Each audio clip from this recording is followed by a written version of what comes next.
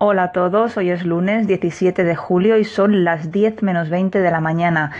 Hoy se me ha hecho un poquito tarde a la hora de mi caminata matutina, caminata, carrerita, según como tengo los ánimos y el cuerpo, y he pasado un calor tremendo, o sea, estoy totalmente empapada en sudor, pero antes de meterme en la ducha he pensado, voy a grabar un Anchor, porque me apetece saludar a mis compañeros de Anchor y a mis oyentes potenciales.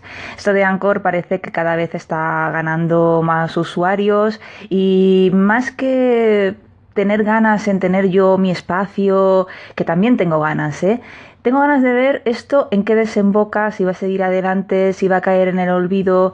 No sé, estoy un poco intrigada y me gusta estar viviéndolo desde el principio de una u otra manera. Ayer tuve día podcast, ayer estuvimos grabando por fin el episodio que teníamos pendiente del Tritono Podcast después de los conciertos de Guns N' Roses en Bilbao y en Madrid. Hicimos un especial en el que hablábamos, pues claro, de esos dos conciertos a los que fuimos, pero luego teníamos material preparado y cosas pensadas para hacer un programa pues normal. Y entre pitos y flautas, pues se nos pasaban los días, se nos pasaban las semanas y parece mentira, porque Carlos y yo vivimos juntos y nos cuesta mucho encontrar el momento para grabar. Entre semana es difícil por el trabajo, por el cansancio, porque también nos apetece hacer otras cosas, ¿no? Y los fines de semana, ahora con el buen tiempo, pues ¿qué quieres que te diga?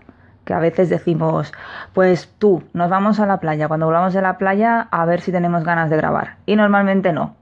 Cuando yo era pequeña y nos íbamos a la playa con mis padres, cuando salíamos siempre hacíamos el mismo ritual. Salíamos de casa cantando, nos vamos a la playa, nos vamos a la playa. Y cuando volvíamos por la tarde, vivíamos en un cuarto sin ascensor. Subíamos. Volvemos de la playa, volvemos de la playa. Siempre me acuerdo de eso y siempre se lo cuento a mi sobrino. Y bueno, al pobre le cuesta un poco hacerse la idea, ¿no? De sus yayos que se separaron hace tanto tiempo que él nunca los ha visto juntos. Y su madre y su tía, pues los cuatro juntos yendo a la playa y haciendo estos espectáculos. Al pobre yo creo que le cuesta imaginárselo, pero aún así se ríe. Es muy buen nene.